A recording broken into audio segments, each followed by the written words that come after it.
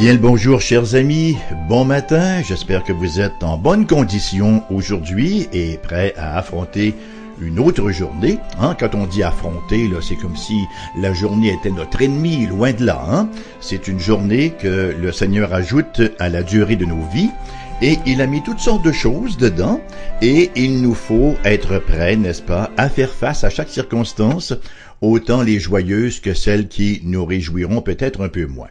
Alors, je m'appelle Raymond Perron, donc je suis votre animateur habituel, si vous voulez, de cette émission Parole du matin, et nous sommes toujours dans l'évangile de Jean. Nous sommes ce matin plus précisément dans Jean chapitre 11, et nous lirons d'entrée de scène les versets 45 à 50, et aussi le verset 53. Donc, Jean 11, 45. Plusieurs des Juifs qui étaient venus vers Marie et qui virent ce que Jésus avait fait, crurent en lui. Mais quelques-uns d'entre eux allèrent trouver les pharisiens et leur dirent ce que Jésus avait fait. Alors, les principaux sacrificateurs et les pharisiens assemblèrent le Sanhédrin et dirent « Que ferons-nous? Car cet homme fait beaucoup de miracles. Si nous le laissons faire, tous croiront en lui et les Romains viendront détruire et notre ville et notre nation. » L'un d'eux, Caïphe, qui était souverain sacrificateur cette année-là, leur dit « Vous n'y comprenez rien. Vous ne réfléchissez pas qu'il est dans votre intérêt qu'un seul homme meure pour le peuple et que la nation entière ne périsse pas. » Et au verset 53, « Dès ce jour, ils résolurent de le faire mourir. » Donc, Jésus venait de ressusciter Lazare, miracle qui n'est pas parmi les moindres, bien sûr, et les gens qui se tenaient là, qui avaient été témoins du miracle, étaient en état de stupéfaction. On le serait à moins. Quelle allait être leur réaction? Allaient-ils finalement croire en Jésus ou allaient-ils continuer plutôt dans leur incrédulité? Allaient-ils devenir disciples de Jésus ou ennemis du Seigneur? Alors que nous lisons la suite du récit, ce n'est pas surprenant de voir que ces deux réactions se sont manifestées. Certains ont cru alors que d'autres n'ont pas cru. Dans un premier temps, nous lisons au verset 45, permettez-moi de le relire là pour nous rafraîchir la mémoire à cet effet-là. Plusieurs des Juifs qui étaient venus vers Marie et qui virent ce que Jésus fit, crurent en lui. Ce n'est pas sans nous rappeler les gens de la Samarie qui sont venus à Jésus. Ils sont venus à Jésus par le témoignage de la femme que le Seigneur avait rencontrée au puits, et cette femme-là, finalement, après son échange avec Jésus, elle avait cru. C'est ainsi que nous lisons au chapitre 4, verset 42 de cet évangile de Jean. Les Samaritains, les gens, disaient à la femme, « Ce n'est plus à cause de ce que tu nous as dit que nous croyons, nous l'avons entendu nous-mêmes et nous savons qu'il est vraiment le Sauveur du monde. » Leur expérience, voyez-vous, est une bénédiction. Elle est un exemple, de sorte que nous ferions bien de faire comme eux. Plus encore, nous devrions être des canaux de la foi, comme Marie ou comme cette femme samaritaine, par le biais desquels d'autres sont venus à la foi, d'autres ont cru. S'il nous est rapporté que certains ont cru, bon, ce ne fut pas le cas de tous. D'autres, en effet, loin de croire, se sont endurcis et vont même faire rapport aux chefs religieux. Quand on dit croire, là, non pas qu'ils ne croyaient pas que Jésus avait ressuscité Lazare, mais ils s'obstinaient à refuser d'admettre qu'il était le Messie, le Sauveur du monde. Nous lisons donc au verset 46, « Mais quelques-uns d'entre eux allèrent trouver les pharisiens et leur dire ce que Jésus avait fait. » Ce matin, j'aimerais parler ou aborder ce texte-là à partir de trois avenues. Premièrement, un conseil mauvais. Deuxièmement, une discussion mauvaise. Et troisièmement, ce qui s'ensuit, une conclusion mauvaise. D'abord, un conseil mauvais. Quel conseil étrange et corrompu nous avons ici? La réunion du conseil, du Sanhédrin. Nous voyons l'action de ceux qui avaient été témoins de la résurrection de Lazare et qui allèrent aussitôt voir les pharisiens, et nous nous demandons comment peuvent-ils démontrer autant de mauvaise volonté envers Jésus? Comment peuvent-ils le détester autant et être aussi imperméables, aussi téflon, si vous me passez l'expression, à ces miracles? Mais lorsque nous regardons ceux à qui ils ont fait rapport, alors là, la haine du premier groupe semble douce en comparaison. Selon toute vraisemblance, ceux qui étaient au tombeau ont fait rapport aux pharisiens, qui, à leur tour, informent les Sadducéens, et ces derniers convoquent donc le Sanhédrin qui représentait alors le gouvernement suprême de la nation. Nous sommes donc ici en présence de la crème de la nation. Nous sommes, à tout le moins, selon leur propre opinion, ils représentaient la crème de la nation. Il s'agit des principaux sacrificateurs et des pharisiens qui se réunissent, dans le contexte ici, en un saint conseil. Il est probable, même, qu'ils aient ouvert la séance par la prière. Cependant, quelle était la raison de leur rassemblement? Écoutez, ils se réunissaient pour s'opposer à un homme parfaitement innocent, un homme qui avait fait de grands miracles, en fait, miracles si grands que même ce même conseil-là, s'il eût été décent, aurait dû endosser et, en conséquence, il aurait dû encourager les multitudes à suivre le Seigneur Jésus. Quelle drôle de coalition, hein? Quel rassemblement hétéroclite. D'un côté, les pharisiens, ce groupe religieux qui se targuait d'observer les moindres détails de la loi, c'était la religion nationale du temps. Et d'autre part, les Sadducéens. Les Sadducéens qui étaient davantage des hommes politiques, en fait plus politiques que religieux, et qui faisaient tout pour préserver leurs privilèges et leur position. Ce qui importe là, ce qu'il est important de réaliser ici, c'est qu'il s'agissait au départ de deux groupes rivaux. Deux groupes qui s'opposaient radicalement l'un à l'autre, cependant qu'ils font ici cause commune en raison de leur haine commune pour Jésus et pour son enseignement. On voit ça très fréquemment, des gens qui sont ennemis, mais qui finalement se rassemblent autour d'une cause commune. En fait, nous retrouvons une situation semblable un peu plus tard avec Hérode et Pilate, qui eux aussi étaient des ennemis, mais qui font cause commune pour se débarrasser de Jésus. Nous lisons en effet dans l'Évangile selon Luc, au chapitre 23, les versets 11 et 12, Hérode, avec ses gardes, le traita avec mépris. Il traita Jésus avec mépris. Et après s'être moqué de lui et l'avoir revêtu d'un habit éclatant, il le renvoya à Pilate. Ce jour même, Pilate et Hérode devinrent amis d'ennemis qu'ils étaient auparavant. Leur haine, leur désir acharné, leur obsession de se défaire de Jésus fait en sorte que d'ennemis qu'ils étaient, ils deviennent amis. Et cela nous en dit beaucoup sur le cœur des pécheurs. Les gens préfèrent s'unir à leurs ennemis plutôt que de suivre Jésus. Winston Churchill disait un jour, en plaisantant, que si Hitler envahissait l'enfer, il est certain qu'il aurait trouvé un bon mot à dire pour Satan à la Chambre des communes. Plusieurs personnes sont ainsi spirituellement.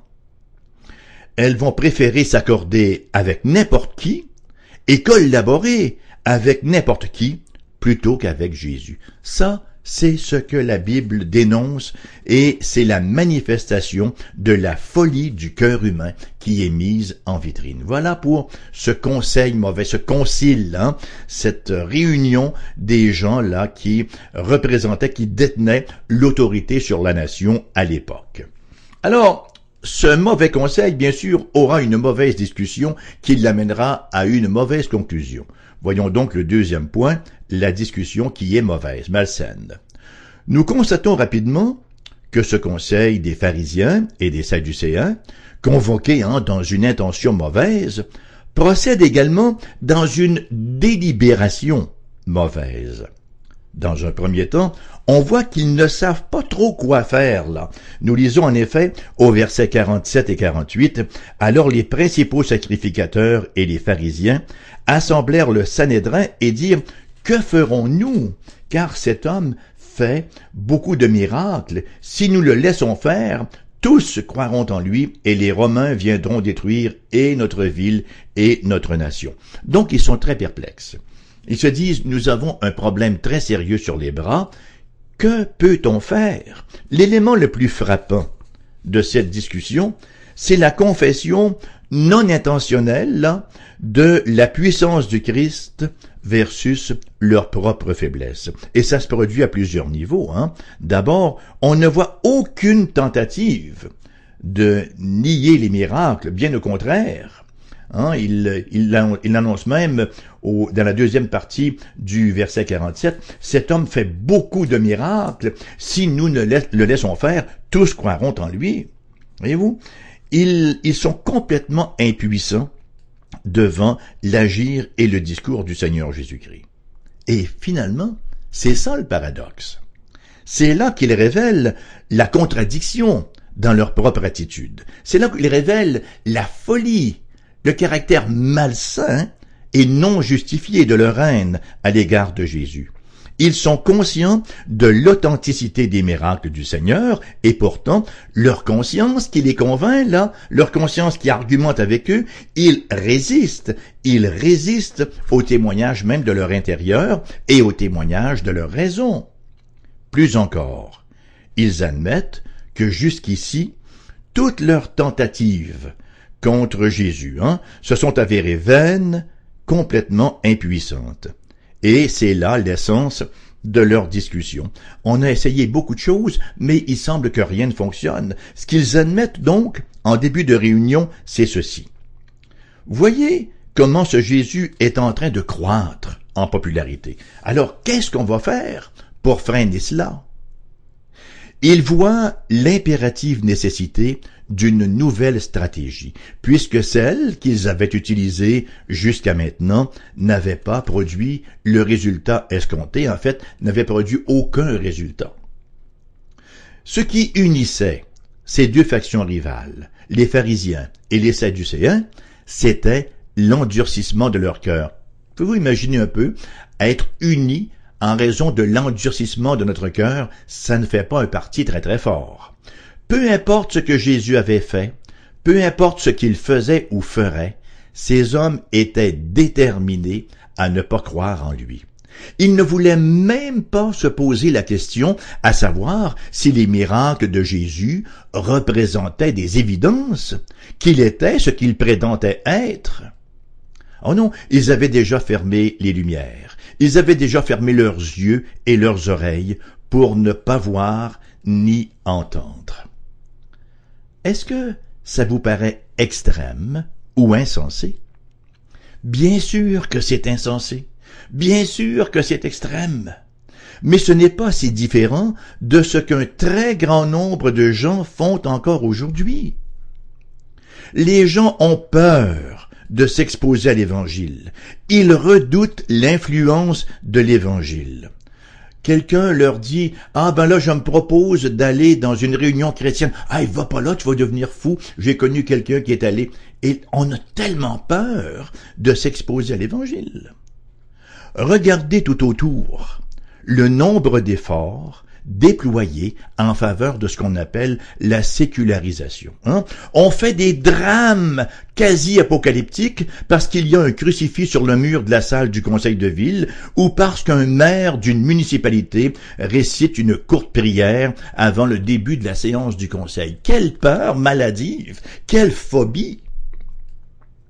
Rappelons-nous, il y a quelques années, lorsque le député du NPD, Sven Robinson, avait voulu faire enlever le mot « Dieu » de la Constitution. Pourquoi? Pourquoi un tel acharnement? Il n'y a vraiment rien de nouveau sous le soleil. Donc, dans un premier temps, nous voyons le mauvais conseil, et dans un deuxième temps, une fois réunis, il y a cette mauvaise délibération. Et mon troisième point, cela va sans dire que la seule conclusion qui s'impose était une conclusion également erronée, corrompue, perverse, mauvaise. Alors, qu'est-ce que cette réunion du Sanhédrin a accompli? Comment s'est-elle terminée? Sur quelle note? l'un d'eux, du nom de Caïphe, s'est levé et il a formulé un plan selon leurs sordides intérêts. Oui, effectivement, leurs intérêts étaient sordides.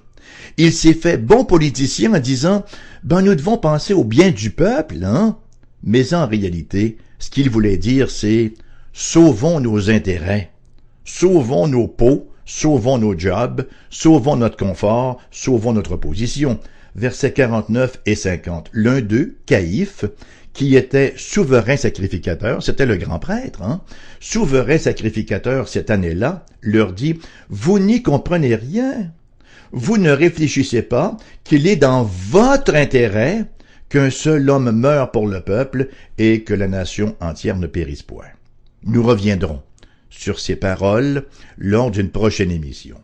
Pour le moment, il nous faut bien admettre que Caïphe a parlé de manière fort intelligente. Il a commencé d'abord par évacuer les commentaires qui avaient été formulés par les autres intervenants. Il leur dit « Vous n'y entendez rien. Vous n'y entendez rien, dit-il, de manière dogmatique. Vous êtes dans le champ, dirait-on aujourd'hui. Vous n'y comprenez rien. » En quelque sorte, ce qu'il leur déclare, c'est ceci. Tout ce qui a été dit jusqu'ici est pure folie. Et alors, en toute simplicité, mais avec toute une éloquence, il affirme qu'il est préférable qu'un seul homme meure, même s'il est innocent, ça n'a pas d'importance pour lui. Il est préférable qu'un seul homme meure plutôt que tous périssent. Et il l'emporta. Premièrement, il a rallié le conseil, c'est ce que nous avons lu au verset 53. Dès ce jour, ils résolurent de faire mourir Jésus. Première victoire pour Caïphe. Et deuxièmement, il l'a aussi emporté devant Pilate, parce que c'est lorsque Pilate a réalisé qu'une émeute se préparait et qu'il pourrait en être tenu responsable devant César, c'est à ce moment-là qu'il leur livra Jésus pour être crucifié. Voyez-vous, on ne voulait pas se mouiller, on ne voulait pas être impliqué et on était prêt à sacrifier un innocent pour finalement ne pas être mêlé à cette histoire. Nous lisons effectivement dans Jean 19, les versets 12 et 13. Dès ce moment, dès que Pilate s'est rendu compte qu'une émeute se préparait et qu'il pourrait en être tenu responsable devant César, dès ce moment donc, Pilate cherchait à le relâcher, mais les Juifs criaient « Si tu le relâches, tu n'es pas ami de César. Quiconque se fait roi se déclare contre César. » Pilate, ayant entendu ces paroles, amena Jésus dehors et il siégea au tribunal, au lieu appelé le pavé et en hébreu Gabbatha, et on sait ce qui s'est produit. Il leur a livré pour qu'il soit crucifié. La crainte que sa position, que son statut soit remis en cause. C'est donc, chers amis, par opportunisme, que le pire crime de l'histoire de l'humanité a été commis. En même temps que nous voyons la main souveraine de Dieu à l'œuvre. En effet, Caïphe n'a jamais réalisé que ses propos opportunistes étaient finalement prophétiques.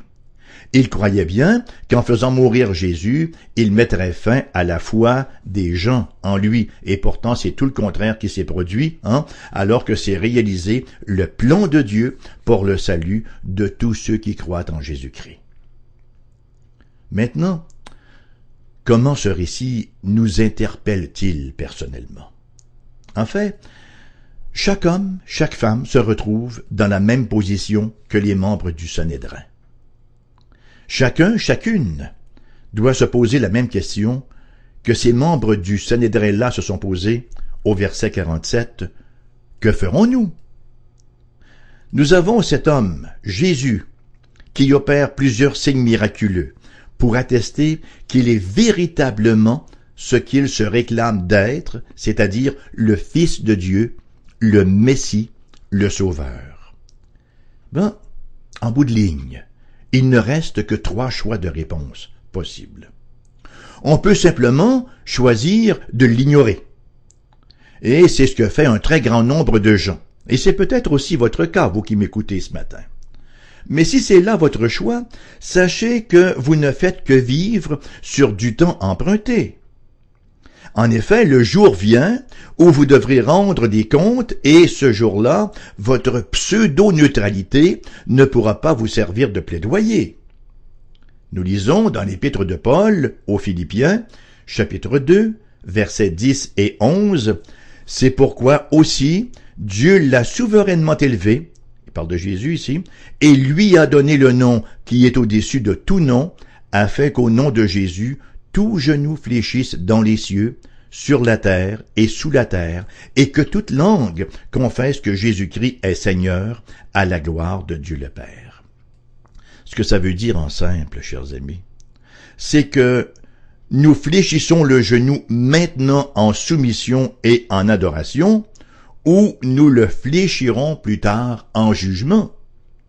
Mais tout genou va fléchir et toute langue va confesser la seigneurie du Christ Jésus. On peut le confesser maintenant, le Christ Jésus, on peut le confesser, on peut fléchir le genou devant lui, l'adorer, le fléchir le genou en soumission et l'adorer, ou nous aurons à plier le genou devant lui sous le jugement lors de son prochain retour, au jugement final. Le deuxième choix maintenant consiste à s'opposer à Jésus. Bon, il y a des gens qui ne font pas que choisir d'ignorer, mais qui décident de s'opposer à Jésus. Et encore une fois, plusieurs optent pour cette avenue, comme nous le savons. Caïphe n'est certainement pas le seul, non plus que le pire des persécuteurs du Christ. L'histoire est truffée de gens qui se sont opposés au Seigneur Jésus-Christ et à ses disciples et aux croyants. On n'a qu'à penser au récit des persécutions des chrétiens sous plusieurs empereurs romains, pour n'en nommer que quelques-uns, Néron, entre autres, qui avait mis le feu à Rome et qui a fait porter le blâme aux croyants. On n'a qu'à penser à Dioclétien et compagnie, ces empereurs qui livraient les chrétiens aux lions dans l'arène. Les chrétiens, encore par d'autres empereurs, étaient crucifiés, livrés à toutes sortes de tortures, des tortures aussi dégradantes qu'injustifiées. Oui, on peut choisir de s'opposer à Jésus. Et s'opposer aux siens, c'est s'opposer à Jésus. Rappelons-nous, lorsque Paul est mis KO par le Christ sur la route de Damas. Lorsque Paul lui demande « Qui es-tu, Seigneur ?» Le Seigneur lui répond « Je suis Jésus que tu persécutes. » Pourquoi? Parce que Paul persécutait les chrétiens. S'opposer aux chrétiens, s'opposer à l'Église du Christ, c'est s'opposer au Christ lui-même, parce que son Église, c'est le corps dont il est la tête, c'est son corps. Et l'opposition au Christ peut prendre une forme beaucoup plus subtile, mais elle n'en est pas moins coupable. S'opposer au Christ, c'est joindre les rangs de ceux qui sont décrits au psaume 2, versets 2 à 4. Pourquoi les rois de la terre se soulèvent-ils? Et les princes se liguent-ils avec eux contre l'Éternel et contre son oint? Brisons leurs liens, délivrons-nous de leurs chaînes. Quelle est la réaction de Dieu maintenant? Verset 4, « Celui qui siège dans les cieux rit, le Seigneur se moque d'eux. » S'opposer à Dieu, s'opposer au Christ, s'opposer à son Église est une cause définitivement perdue. C'est une opposition qui ne peut durer qu'un temps, mais il n'y a aucune espérance de triomphe ultime, parce que le Christ a déjà triomphé, et ce n'est qu'une question de temps avant qu'il ne le manifeste ouvertement. Finalement, il y a un troisième choix possible. Donc le premier choix, ignorer Jésus. Le deuxième choix, s'opposer à Jésus. Le troisième choix, vous pouvez croire en Jésus. Croire en Jésus veut dire venir à lui, reconnaître le fait que je suis un pécheur, reconnaître le fait que je ne peux strictement rien faire pour réparer le mal commis, je ne peux strictement rien faire, quelques confessions auriculaires, quelques bonnes œuvres que ce puisse être, des pèlerinages à la une, me baigner dans l'eau bénite, mettez-en, je ne peux strictement rien faire qui puisse me réconcilier avec Dieu, qui puisse faire l'expiation du mal que j'ai déjà commis. Donc, une fois que j'ai reconnu cela, je viens au Seigneur Jésus et je reconnais que c'est lui, la deuxième personne de la Trinité, le Fils de Dieu, Jésus qui est venu sur terre, qui a vécu une vie parfaite, immaculée, sans aucun péché. Et pourtant, c'est lui qui est allé souffrir à la croix, et il est allé faire l'expiation à la croix de tous les péchés de ceux qui se confient en lui. Et c'est ainsi que je reçois la réconciliation, lorsque je me cache en Jésus. Comment l'homme et Dieu, comment Dieu et l'homme sont-ils réconciliés dans la personne de l'homme Dieu, Jésus-Christ, le Dieu qui s'est fait homme? Lorsque par la simple foi, je reçois les bénéfices de son sacrifice, je suis déclaré juste. Et bien sûr, marcher à sa suite. Vous pouvez vous mettre au profit de la croix dès maintenant. Vous savez, ce n'est pas en 12 étapes, en 15 étapes, en 6 étapes ou en quelque nombre d'étapes que vous voulez. C'est un pas de foi. C'est la main de la foi qui s'empare du sacrifice parfait que le Christ a accompli en croix. Et puisque c'est pour la foi, c'est pour tous ceux qui se confient en lui. Oui. Alors, l'émission qui se termine ainsi ce matin vous reviendra en rediffusion cet après-midi à 14h.